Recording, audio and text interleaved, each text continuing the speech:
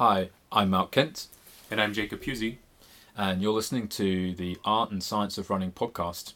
If you climb, then you will see all the beauty made for you and me. I don't know where I'll go, but I'll follow the sun and I'll follow the river wherever it runs. When you wake in the morning, darling, I'll be gone. I don't know where I'm going. I'm going for a walk. All right. Welcome back to another episode of the Art and Science of Running podcast. Today we're joined by the founder of Aravaipa Running, among many other things, Jamil Coury. Welcome, Jamil. Thanks, Jacob. Great to be here with you. Yeah, thanks. I know you are extremely busy with all of the many things that you have going on, and particularly at this time as you and most other race directors are pivoting and trying to figure out how to adapt and adjust to ever-changing restrictions and regulations. But I wanted to reach out to you even during this busy time because you seem to be out in the forefront, leading the charge and really paving the way for a lot of other race directors and runners in terms of how to pivot and still remain a part of the running community and active. And so I just felt like there wasn't really anyone else that could speak to this any better than you. So do you want to give us an idea of what you've been up to the last few weeks and how your life has changed? Yeah, sure. Be happy to. But yeah, it's a great way to put it is the pivot. And it kind of came up for us in March, early March. It kind of started to seem like the walls are closing in, so to speak, from everything going on with the pandemic, of going from, it's kind of out there, it's not really affecting us, to all of a sudden, like, whoa, like a race in Utah like a trail running race in Utah was just canceled. And then it kind of just kept closing in on us. And that was honestly, I think, the most stressful time because mostly of the uncertainty. Mm-hmm. I think it's a tough thing when you just don't know what direction you're supposed to be heading in. It's hard to make a plan. It's hard to act on it. It's hard to move forward. So once we got, I think it was an official CDC recommendation from the US of, I think, no more groups of no larger than 50 could gather in any one place.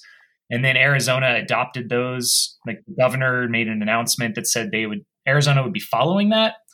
We knew that, okay, we've got to postpone our events and look to figure out what the next move is, because, us as race directors, we build up our operations over the course of the year with our overhead. And, I know some of us have staff members as well, and an office or a storage unit or something.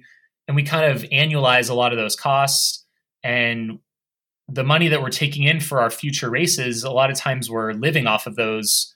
And that's just kind of how we do things, it's kind of a weird business model. It's great for cash flow up front, and it's never a problem when you actually hold the races.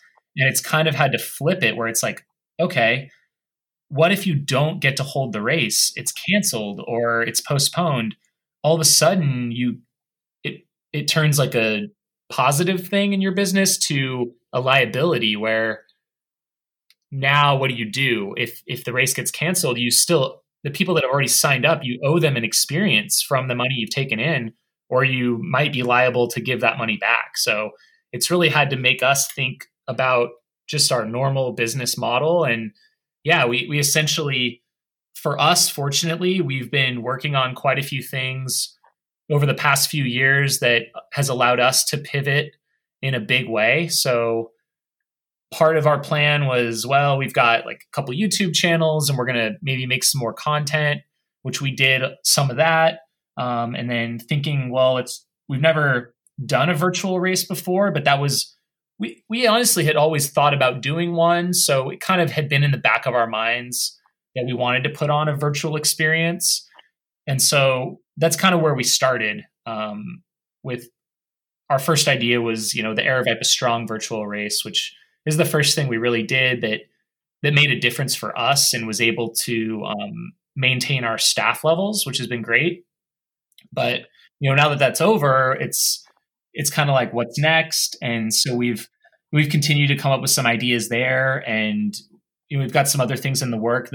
Honestly, the video content has been the least, I think, immediately productive for us, but it's still something we're trying to do. But yeah, I don't know.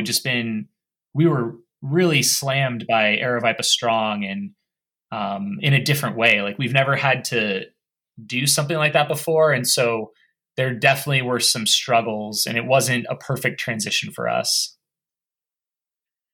Well, you hit it well. Everything that I saw, I was blown away by the amount of participation, even by people who I wouldn't have assumed would sign up for a virtual race, or not just sign up, but sign up to do something way beyond what I would have imagined they would think they could do. In addition to directing some races, mostly what I do is coach athletes. And so, I had an athlete in Puerto Rico. I had a couple of athletes in Puerto Rico doing it. I had athletes here in Alberta doing it. I had an athlete in the Philippines doing it. There were people all over the world doing Aravaipa Strong.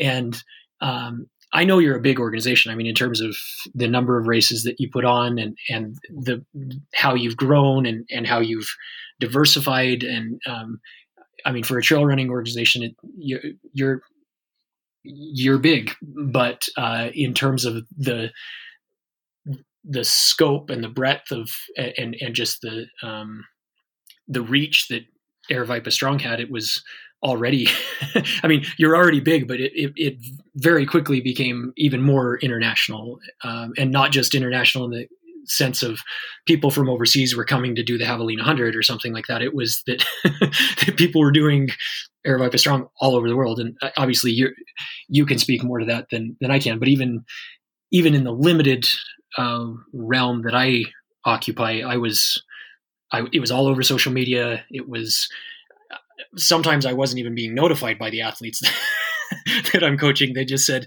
"Hey, I'm fit, and I saw this come up, and I signed up for it, and I'm going to run 100 miles this week." And I was like, "Oh, really? Huh? Okay, cool."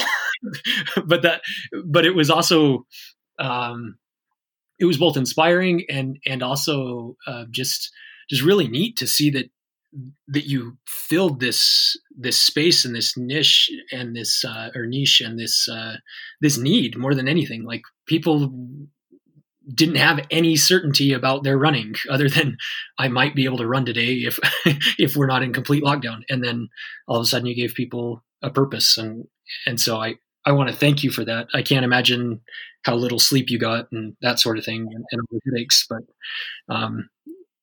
from an outsider's perspective, you nailed it. So yeah, thank you. We were definitely surprised just by everything you just said, the amount of people. And for instance, the 100-mile distance option wasn't even on our radar. We were just going to go up to a 50K, and just, I think one or two people were like, "Yeah, I would do 100." And we're like, "Well, should we even offer it? Is it even responsible to encourage people to do 100 miles with everything going on?" That was the period of time leading up to it when we were even a little nervous of are people even going to be able to run safely or legally?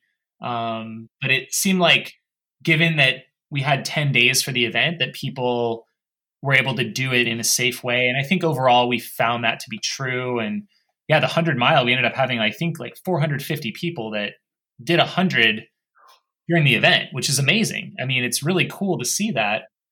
People that maybe never did a 100-mile week before did a 100-mile week, which is really cool. But yeah, we probably shocked a lot of coaches out there, and we're off the plans maybe. Oh, all of the plans have been thrown off anyway, though. Oh, so, yeah.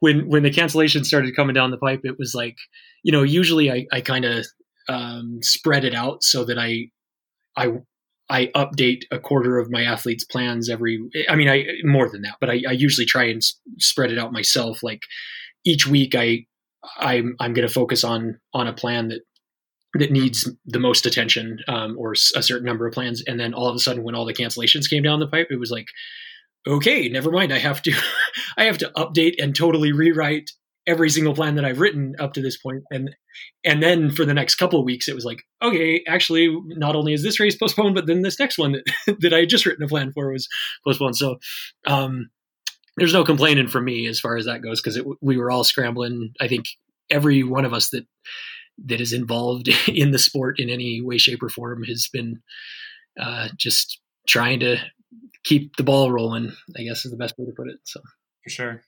Yeah. Well, I guess to a certain extent, I was really pleased that more and more people learned about you and your race organization. And I say that because I've participated in some of your races and hope to participate in more of your races. And they definitely have a kind of a grassroots feel to them. And yet at the same time, they're top-notch events in terms of even some of the training runs that I did with preparing for Black Canyon, like having aid stations on the training runs, and with like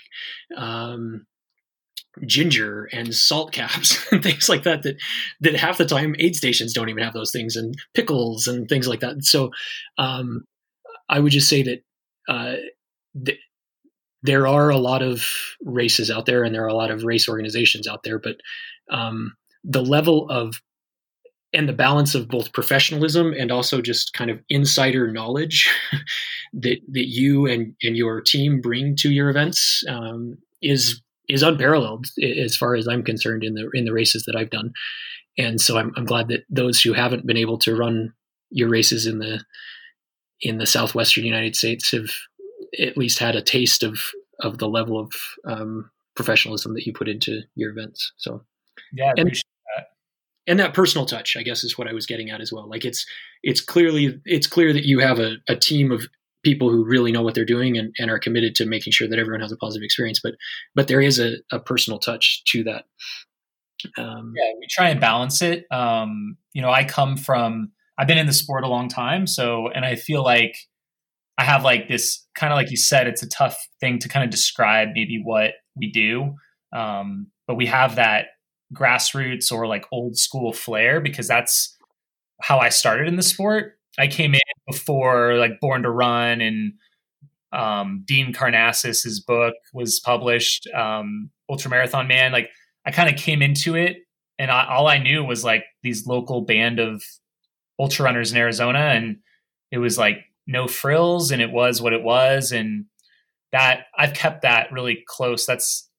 I'm part of I feel like I'm connected to or part of the old school generation, but yet we also like to put on really, high quality events. We don't like to skimp in our production level we try and give the best experience possible, and not just at the aid stations, but just the total package. And that's what drives us. And, it's not always the easiest way or the quick way, but it's our way that we do it. And I appreciate hearing that someone takes notice of that, for sure. Yeah, I mean, anyone that's listening, if you have the opportunity to participate in one of the virtual races, I highly recommend it that Aravaipa has organized or is organizing. But once things open back up, if you get the opportunity to go participate, there are still some that I haven't that are still bucket list items, and I don't have a lot of bucket list races, but I would definitely like to do Javelina, whether the 100K or the 100 miler there. And I would definitely love to do something at Across the Years, and some other, I mean, you put on so many different events that range from like you said, some of those really old school classics that you've kind of acquired and kept going, like the Crown King Scramble, which is just like straight up a mountain. Or you do, you have some track races and you have some looped courses, and you've now got a 200 miler that you're doing, and you've got multi-day events. How is that just kind of your personality to just not want to paint yourself into one corner, or how do you do that with so many different events and distances, and some would say even disciplines? I mean, they're so different. Yeah. I think a lot of it kind of comes from me and my brother. We were very much when we like started Aravaipa, it's a family business, and it still is. He doesn't work day to day in the business anymore, but he did for many years. And so whereas I'm more of the mountain niche of we both love mountain races, obviously. Like Hard Rock was both of our second 100 milers. We both did Hard Rock early on in our careers, but he's drifted a little bit more towards flatter stuff and shorter, faster, but even 24-hour track racing himself. And he's really good at that. And I've tended more towards the extreme, UTMB, Ronda Del Sims, Barkley. And so but I appreciate both. I love the history of all kinds of ultras, like reading about people running really fast on the roads back in the 70s or the pedestrianism races back in the 1800s. Like I just love it all. So that's why we were inspired to create something like Desert Solstice, a 24-hour elite track race, or incorporate a 10-day into across the years, do everything from that to, like a point-to-point. Black Canyon is 100K, Western States qualifier. And then now our newest thing is we're just about to launch a 250-mile point-to-point foot race across central Arizona. That's like kind of a competitor to like the Tahoe 200 or the Moab 240. It's kind of this epic destination, once in a lifetime type of an event. So I don't know. We love it all. We love the sport, and we want to kind of offer something for everyone. Well, you do it well. Like I said, I'm trying to think. I've done Black Canyon, and I want to do that again. And I saw that it is again a qualifier. And if I can somehow figure out how to heat train here through the winter, I want to come back down there and do it. Even living down there, I was ill prepared for the heat because I was in Flag during the winter. But I did the Big Pine one, and I've done Crown King, and then I think I've helped mark some of when you were doing the sky races in Flagstaff and stuff like that. I tried to volunteer because I'm grateful that you put on the events, and I want to do my part to give back when I can. But I also did some of the training runs for Black Canyon, and I have a number of athletes that I coach that are from Arizona or who are training for your events. So it's definitely nice to know some of those events, but there are still some that are, like I said, calling my name. So one of these days I want to get back there. Yeah.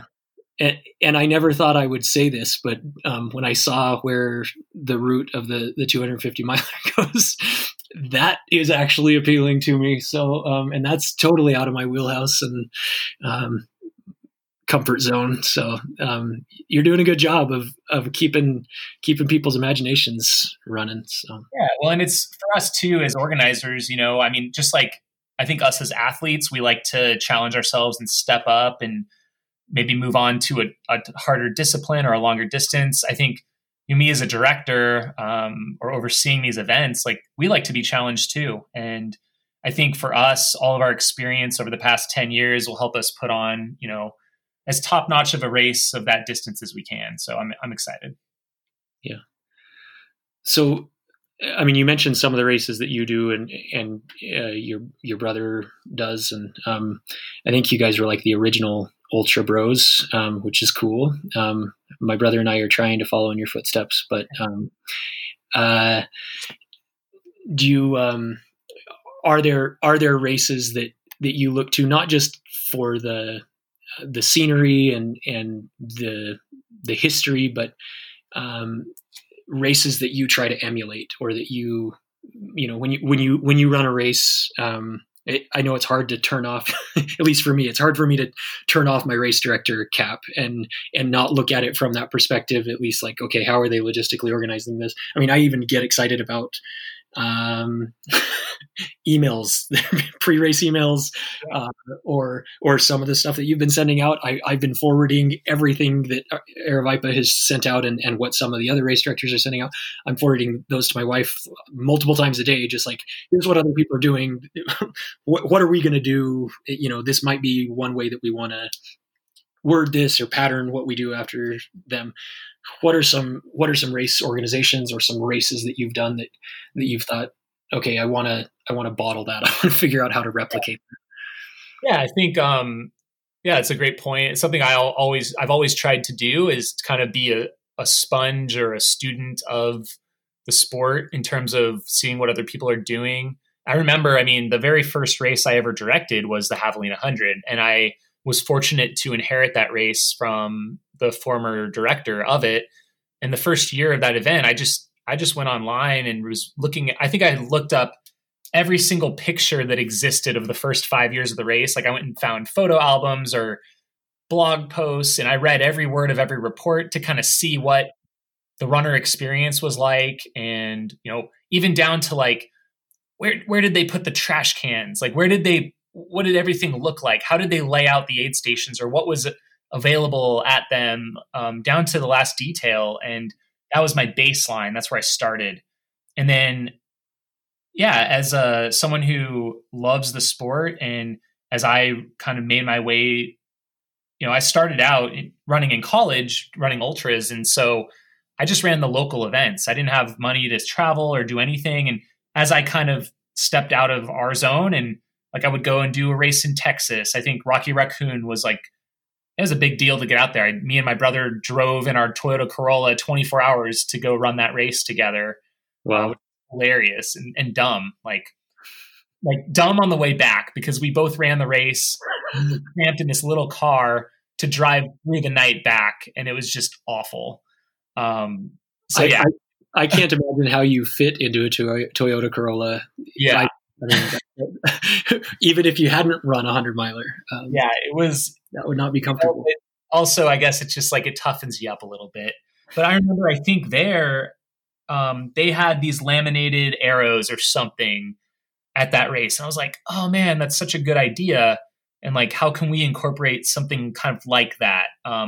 Everywhere I went, I was like, as a participant, I like to kind of review the race firsthand. And I don't know if you'd say steal or just get inspired by what they're doing. And like, if there's a good idea out there, it's like, I think that's how the sport gets better and how events progress, is like by all of us trying to put on the best thing that we can do. And it's cool to see it. And it's cool to see people elevate their game and their races. I think it benefits all of us as runners to have that level of standard. Is kind of cool. So I think I've always kept my eye open for what people are doing. And we hope that we like to consider ourselves one of the leaders of the sport. And it's cool to hear you say that you guys are inspired by some of the stuff we do. Yeah, you really do a good job. And I haven't even been to Javelina, but it sure looks like a lot of fun. And I have coached people who've done it. And I just find it interesting that you're somehow able to do that at that scale and with that much enthusiasm and that many people.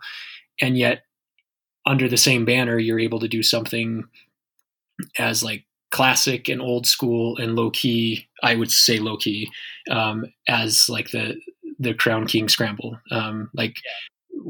which is just an iconic Arizona event, super classic, super old school. And it feels like you've somehow maintained that vibe there. And again, under the same umbrella, you're able to produce one of the highest number of participant 100Ks and 100-milers, at least in the country.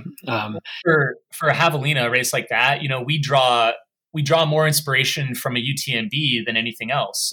The fact that I was able to get out there in 2015, like, have you been out to that race yet? To UTMB? Yeah. I haven't. My brother has, and he's spoken quite highly of it. And I've coached athletes that have done it and stuff, but I've never actually been there myself. So I think there's only a limited number of probably athletes or race directors that have been there, and there's something. I mean, I think there's mixed feelings about that race, probably in the U.S. especially. Like they don't like certain things about it, or there's like this definitely can be a negative connotation to it. I think, especially from some old school 100-mile race directors in the country. But there's something like honestly magical about it when you get, and it's not even necessarily something that UTMB is even doing, when you get that many people that love ultra running that much in one area together. But it just creates this kind of like feeling. It's tough to describe, but then UTMB is also like they're masterful at what they do too, because they understand that it's not just about that, but there's more to it. And there's, I guess the best way I can describe it is there's like theatrics to it, that they spend time and money on that. And it's not something that just happens. They're not just putting up a banner. It's kind of like if you go to Disneyland, everything there is curated in a way that is interesting. There's a level of theater production to it. There's the lights that they pick, or the music, the sounds, the theme songs, like all these little pieces and elements, and the announcer and the timing of things. Like they play a certain song at a certain time when you're like getting ready to start the race, or like when people are finishing, that creates this emotion. And that's something we try and replicate with Javelina, and we're not even quite to the level we want to be, or like theming certain aid stations that we do sometimes, where we spend a lot of time and money on like these things and these like elements and lighting and stuff like that, that maybe you don't even notice that it's happening, that I've noticed that UTMB does, that it makes a difference. And that's the type of thing that we try and focus on for that race.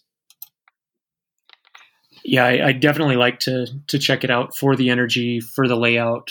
I do think there's both UTMB, but also Javelina, and maybe this is me being an exceptional American, but I actually am more interested in running Javelina than I am UTMB, and that's right. Well, I mean, part of it is.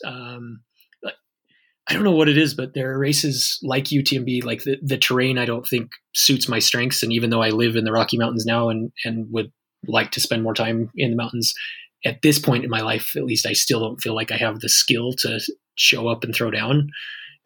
Whereas I feel like, not that the competition is any less at Javelina, but I just feel like that's more in my wheelhouse and more kind of what I'd like to do. I like the heat more than the snow, I guess is a big thing.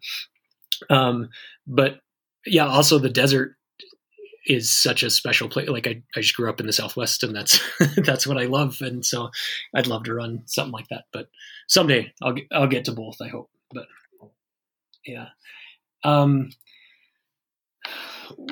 So like you mentioned, as you were kind of, describing the similarities and the differences between you and your brother, you said that you're kind of more interested in just kind of those gnarly mountain races like Hard Rock. And it's not like you just showed up and participated. You've placed top 10 at Hard Rock before. So you've done well in arguably one of the most challenging mountain races, or mountain hundreds in the world.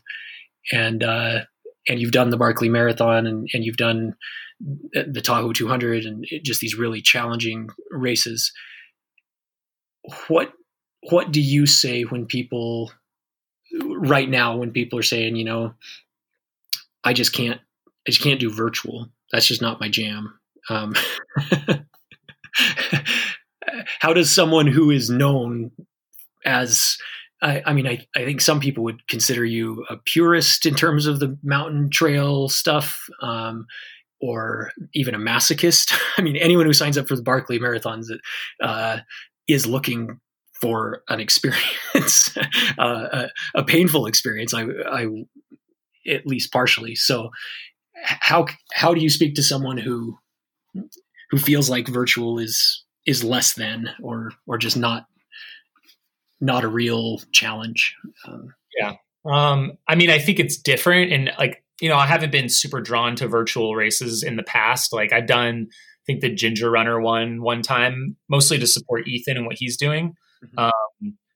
But I mean, I think it can be a way to stay motivated. That's what I've seen, at least the people that are participating in our events right now. It's a way to keep accountable, to look forward to something when we just can't do events right now. And we're trying to create unique events. The idea of just taking all of our existing races and just slapping a virtual thing on it, it doesn't inspire me a ton. So our kind of I guess our game plan is to create unique things that maybe no one else is doing, that's of our own imagination. And so, and yeah, I know there are probably some other vertical races. That's our next one, is the Run Steep Get High vertical challenge, where you try and hit these different levels that are corresponding to these landmarks around the world. But yeah, it's kind of cool to throw something out there. And we did we have a summer night run series here in Arizona that basically we're thinking we're going to lose the whole series because of not being able to have large groups over the summer, which would be pretty devastating for us as a business. It's not really an option for us. So we're trying to think of ways to make the virtual experience as fun as we can. So we're going to have, we're working on, we haven't done the first one yet, but we're going to have a party stream where we all hang out the night of the race. Maybe people are running on a treadmill in there, watching, jumping in and out of the call, doing a virtual DJ. And who knows, maybe it's going to be a flop, or maybe it'll be fun and we'll learn something from it. But I think trying to have a way that people connect, and we've got a lot of ideas that are in the pipeline right now of trying to put a different spin on something. And I think just like Aravaipa Strong, getting people out that had never done 100-mile week, or they challenged themselves in a new way. To me, that's the most inspiring part of it, is that they got to do something that got them out, or people use it as a fundraiser. So I don't know. I mean, I know it's not going to be for everyone. And there's people that, they've drawn a line in the sand. They're I'm never doing a virtual race. And hopefully I don't know, maybe we won't need to do them once we all get back at it. And we might keep some virtual components too, just to give people a chance to participate in our events, even though they don't live near us. So that's kind of, I guess, my thought process. It's kind of evolving, as we go. Yeah. But I'm really impressed with just how creative you are getting, but also how consistent you are, and how fun you're making it and engaging. Speaking of the first 100-mile week, I've been working with a lady who's just the ultimate volunteer. She's one of the volunteer coordinators in one of our regions here with the race series that we do with Five Peaks. And she helps us at the stage race that we put on every year, celebrates her birthday with us at the Trans Selkirks Run. And she's run Javelina twice. And I think she was actually signed up for one of your night races. And she's from Northern Alberta. So she's gone down to Arizona to run your races multiple times. And I think the first time she completed the 100K, and then so the next year she signed up for the 100-miler and didn't get the 100 miles in under the cutoff, but she got 84 miles and was just, happy as a clam. And rather than virtual being an impediment, or something that didn't motivate her, it created a wider cutoff time, essentially. And so she said, "This is my chance. We've been looking for a 100-miler that I can complete." And it's not that she doesn't have the discipline or the determination or the grit to grind through 100 milers. It's just, she just hasn't been able to get in under the cutoff before.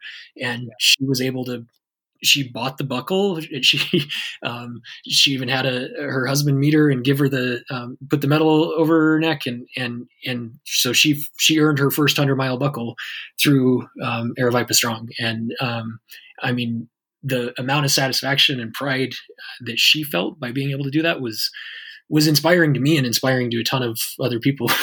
I posted the video on our, very small network for the team of athletes that I coach, and it definitely got the most views out of anything we've had in a very long time. And it was a private medal ceremony because everyone's in quarantine, and same one that like she got the medal and the buckle and then had like a beer right away. Yeah, that's Sherry.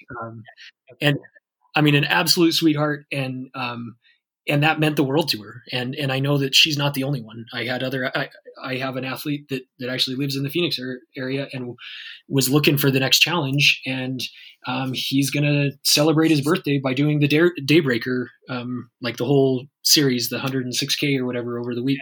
Cause that's when his 45th birthday falls. And he didn't have a race on the calendar, and we were scrambling trying to find some sort of challenge that was meaningful.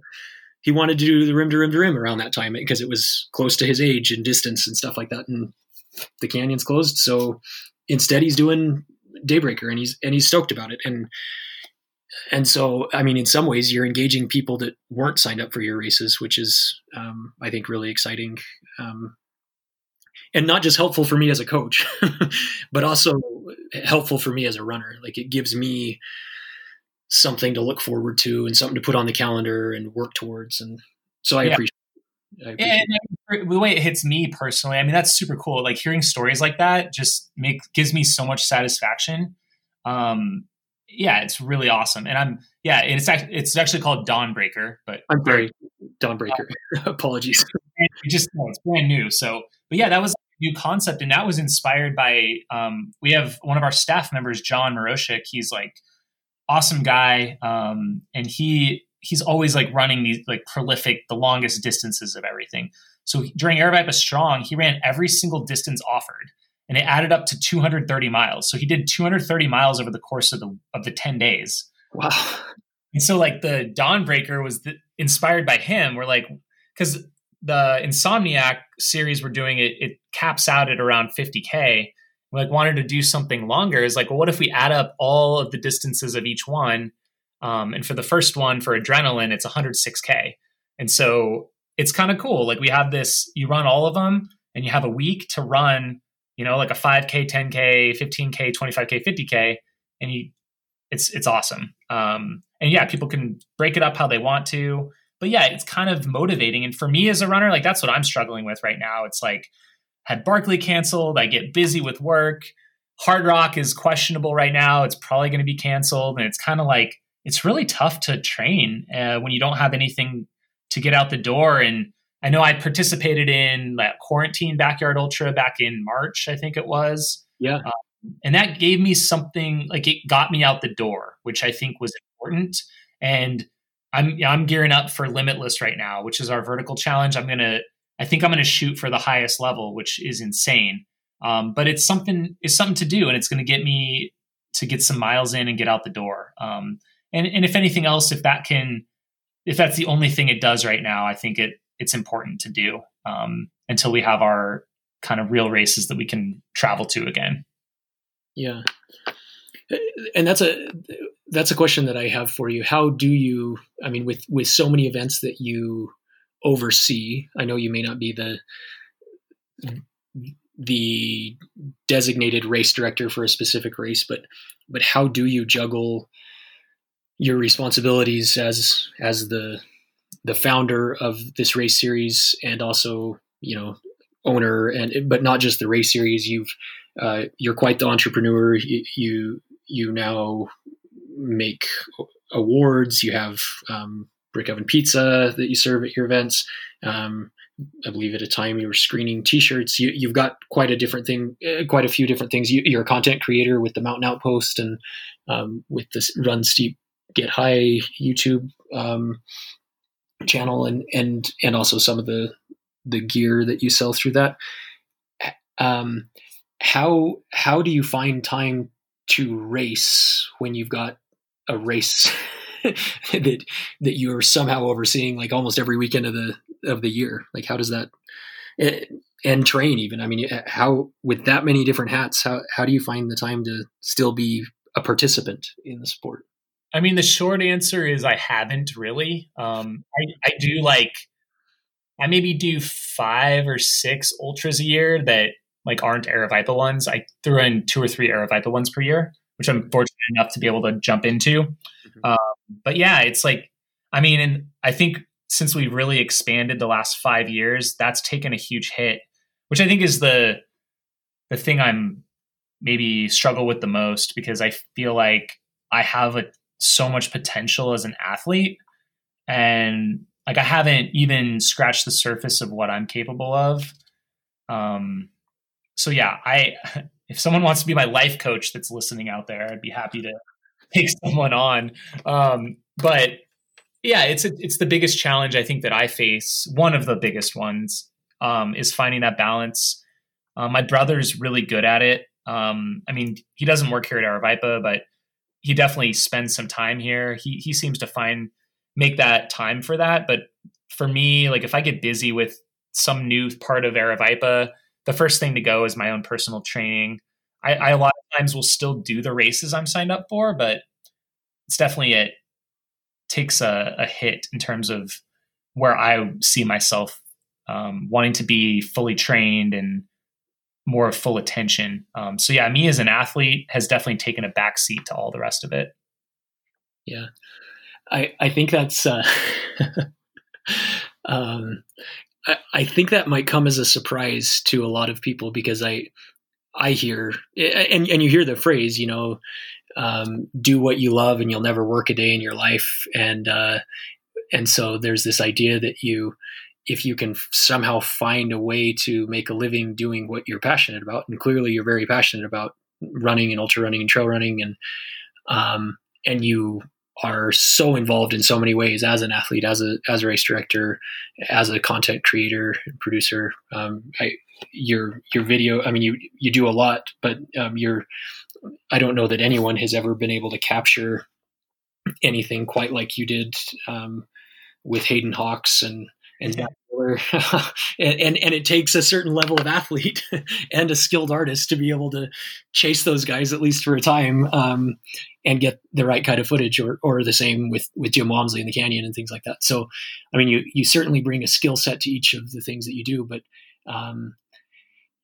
man, it is hard to to be so passionate about what you're doing, and it truly is a labor of love, and it's a service that you're trying to provide to people so that they can fall in love with it the same way that you have. And yet when you take pride in the work that you're doing, I very often look at my watch or my phone or whatever, and my window to get a run in is very quickly closing, and I still have a lot of either coaching comments or responses or plans to get out the door, or an update to the website, or an article that needs to be written. It's like, okay, all of this needs to get done, but I owe it to myself to get out for at least an hour today, because otherwise I'm going to lose it. And at the same time, I need to practice what I preach. Like, my job, people pay me to help them figure out how to schedule and prioritize their running in their lives, and I'm not even doing it. And so that's a hard thing. And I don't know that there is a more demanding job than that of race director. I commend you for getting in the running that you do and putting on the number of races that you do, because I know that it's full on and lots of sleepless nights, especially right around race day weekend and things. So. Oh yeah. And I mean, don't get me wrong. Like I love everything I do, like all the work that we do, whether it's making awards or printing t-shirts or whatever it is here logistically behind the scenes. Like I think the problem is I love all of it. I love the videos. I love everything. Yeah. I love to do all of it and pour myself into it. But yeah, I think at some point here quickly, I need to like find a better balance, because, my window of being like, I guess to my prime or where I want to be, it's just like, if you blink, it's like passing quickly, Yeah. Yeah. We're getting any younger. Yeah, exactly. And also like, I mean, I love all the work, but it's like, what at the end of the day, not that it's worthless, but like, what is it all worth if I didn't even get to kind of fulfill my personal dreams too? So I think it's an important, at some point I do maybe need to take a step back and look at that. It's something that it's easy to get in the grind and not think about it, and then forget to take a step back sometimes.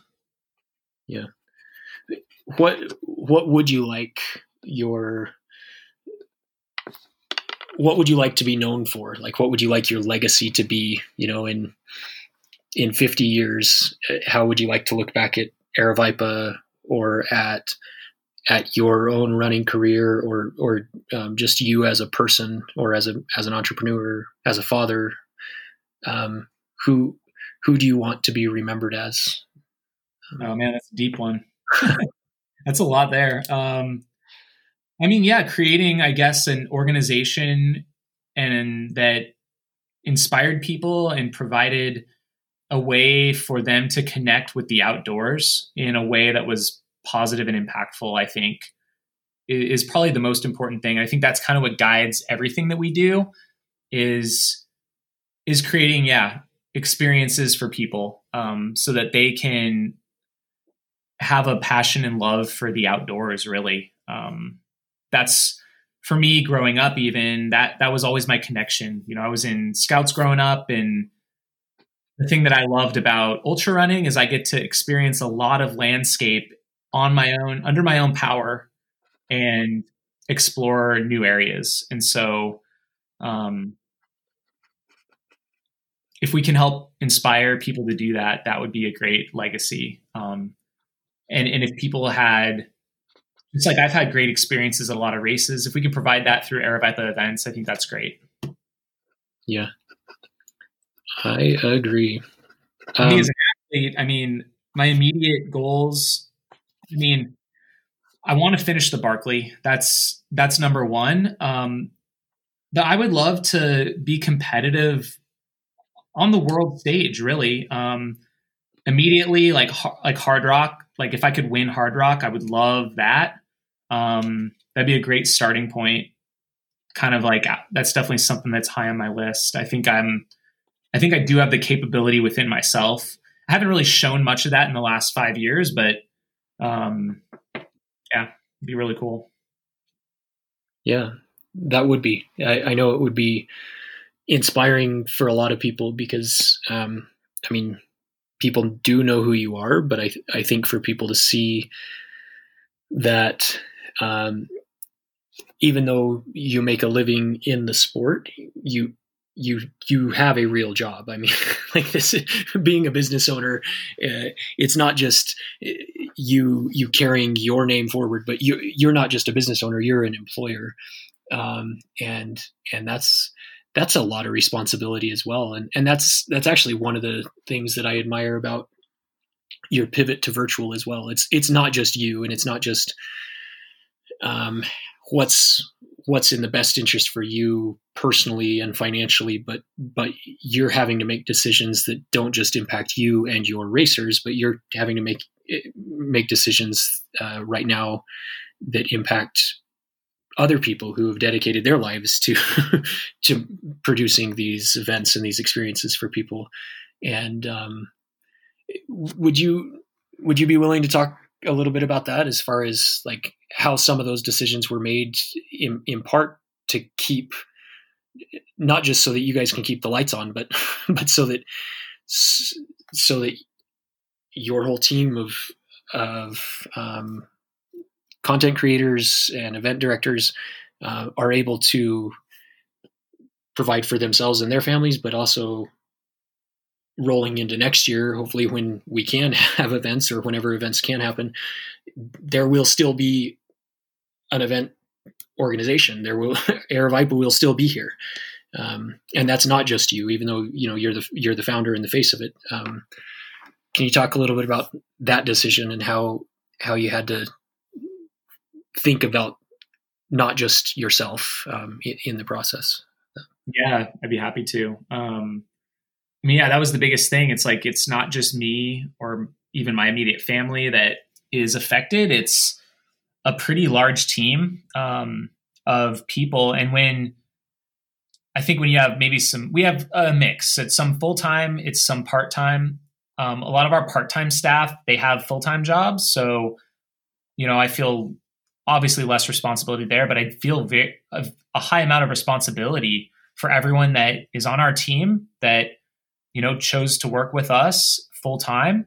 And like, I feel a commitment to them to continue their employment if I can at all have any way to affect that. So for me, like, success through this time period wasn't just like the Aravaipa name will live on and our races will come back when they come back, but it was that I can continue to pay people every 2 weeks, even to the point of like not paying myself,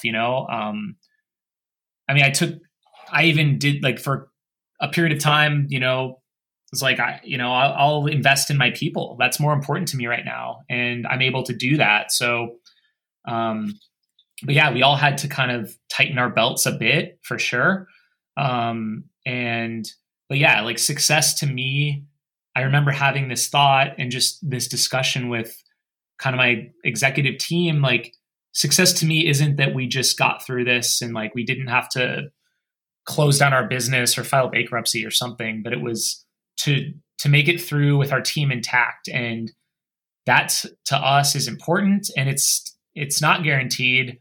It's still not guaranteed, but so far we've been able to do that and keep people busy, and hopefully we can continue that. And I mean, I know that we will do whatever it takes and to try and make that happen. We're going to fight just as hard as I do when I try and finish a race to keep our staff on board. And it's been interesting because, we kind of built up this nice system of everyone knew what they're doing and has their roles. And we've had years to develop all of these, everyone's specific role. And then with a matter of like flipping a switch, we've had to change everything. And it's been a struggle, like, with all the awards that we're making in-house, like some of our people, like normally they're a race director with us. So like, their day-to-day job is in the office and they're on their computer doing emails and all kinds of logistics. And then they're in the field marking a course and setting up and making sure that everything is coordinated. And all of a sudden they're just spending 8 hours a day sanding wood, like gluing stuff together. And it's like, it's a weird pivot, but everyone has been great. They're doing what they can. And it's inspiring to see that. And so, yeah, that's what drives us right now. And we're kind of open to anything. We're trying to continually come up with ideas, but yeah, it's tough. And, we're not taking any event revenue right now for any future races. It's all postponed. So we're literally like week to week, we have to make enough to make payroll. So it's definitely, the pressure is on, which I tend to work well under that type of pressure. And I think some of our other staff do too. But yeah, the pressure's on for sure. Yeah. Well, you said something, you talked a little bit about how this current situation is kind of like running a race. And I was wondering if you could kind of speak to that a little bit more. Do you feel that ultra running or trail running or just racing specifically or tackling a big challenge, do you think that translates to owning a business or specifically in a time of crisis like this? Does that allow you to pivot? And or how do you feel that ultra running has helped you as a business owner and leader and decision maker? I think there's a lot of parallels, definitely. And I don't know, part of my personality, like I'm not a person that drops from a race or DNFs. Like I'll get, as long as there's time left on the clock, I push through and I adapt. So a lot of the adapting that happens out in a race, I can remember, man, I've done some really long races before with injuries, pre-existing injuries, things that you probably shouldn't be completing an ultra while you have it. I think even UTMB, I had like a really bad ankle roll that I got a couple months prior when I was training for Hard Rock, and I somehow got through Hard Rock and went out to UTMB, and I had to like change the way that I was walking just so I could make it through, like little adjustments, or like your nutrition isn't working. So you got to throw it out the window and pivot and do something different. And yeah, that's what I've had to do. I mean, I think for the 2 weeks that we were like in Aravaipa Strong, I was basically living at my office, and I was running our laser engraving machines through the night So that just because there wasn't enough hours in the day to keep the machines going, like I had to just basically sleep on the production floor, essentially next to these machines, keeping them running. So it's like sleep deprivation is a factor in some of these long things, and just kind of adapting to the situation.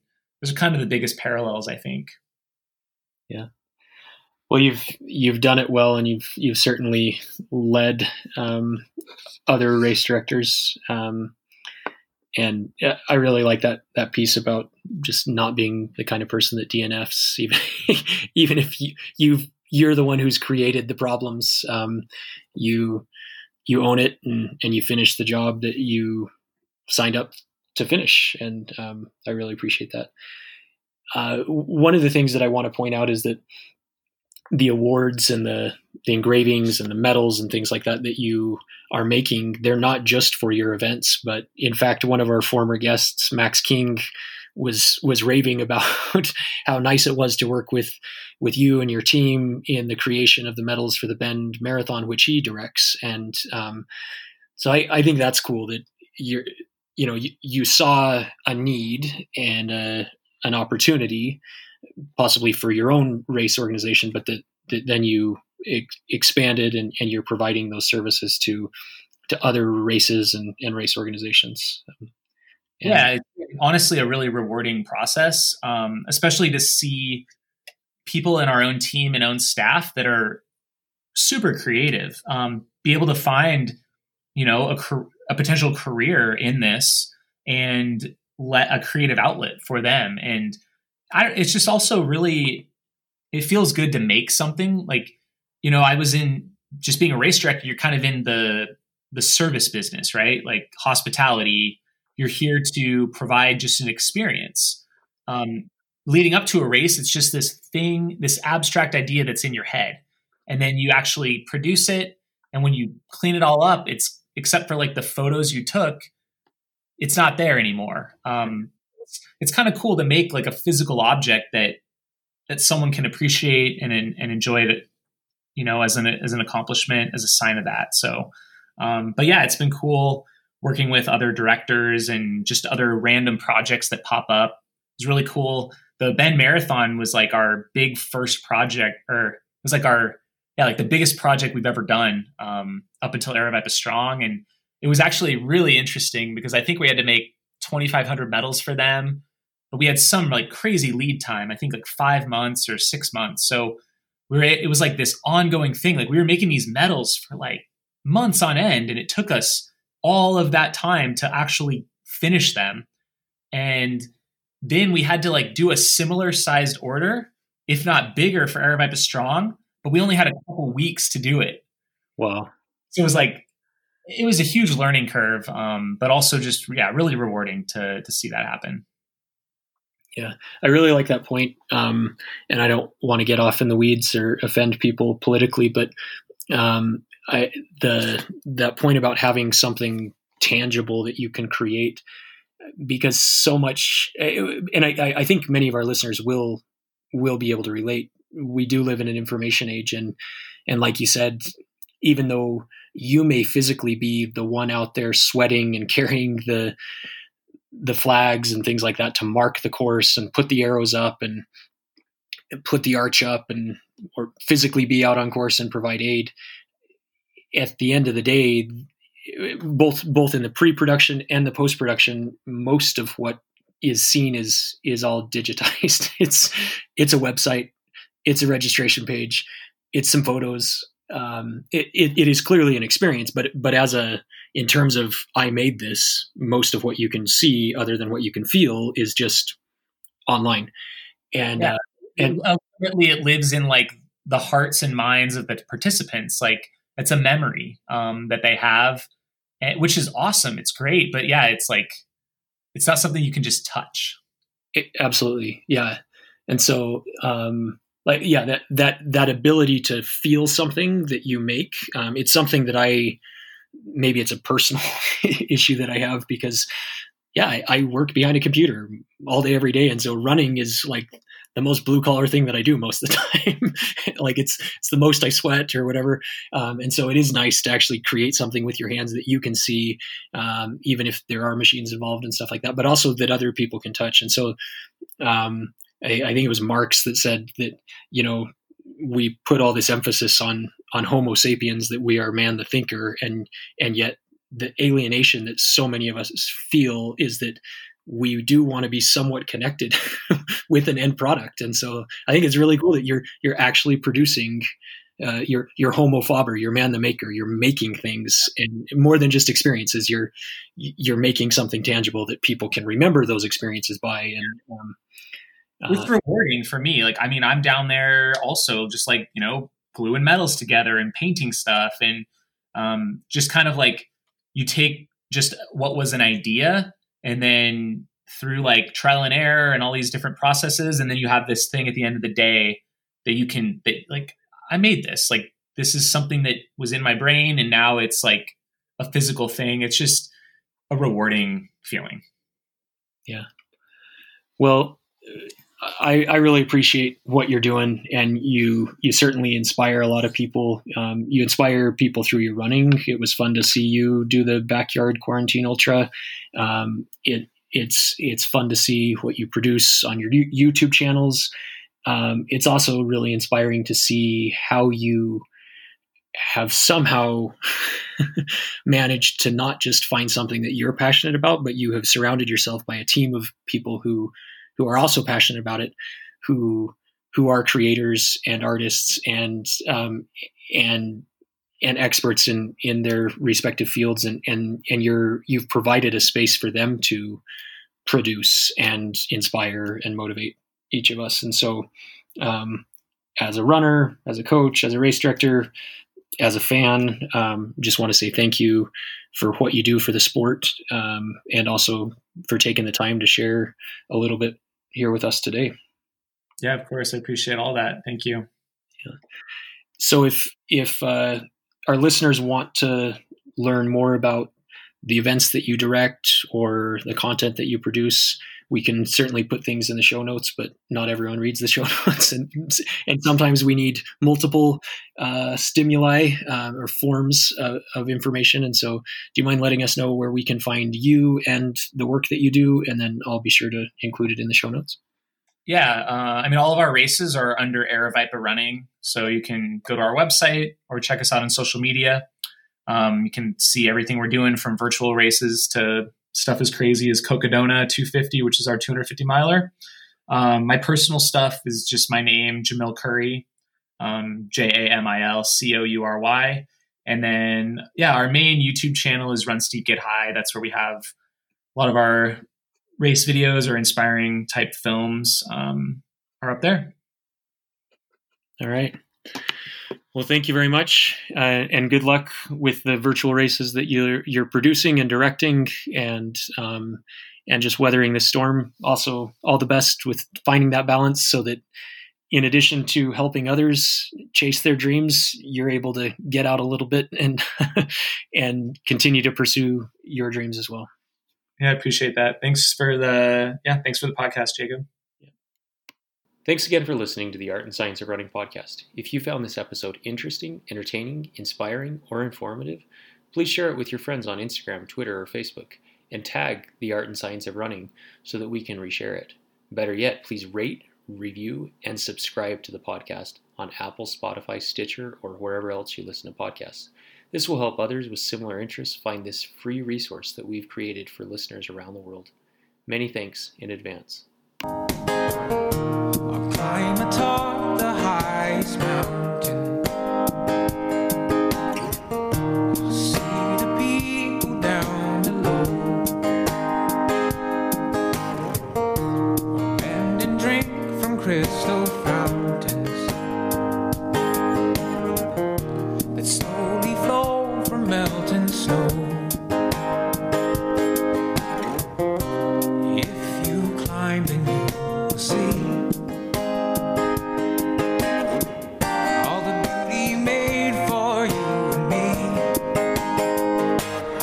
where I'll go, but I'll follow the sun, and I'll follow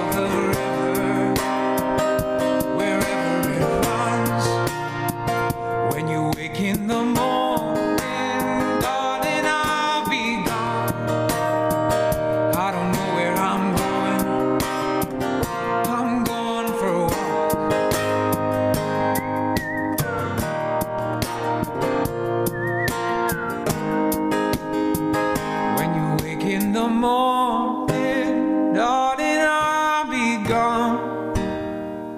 I don't know where I'm going. I'm going for a walk.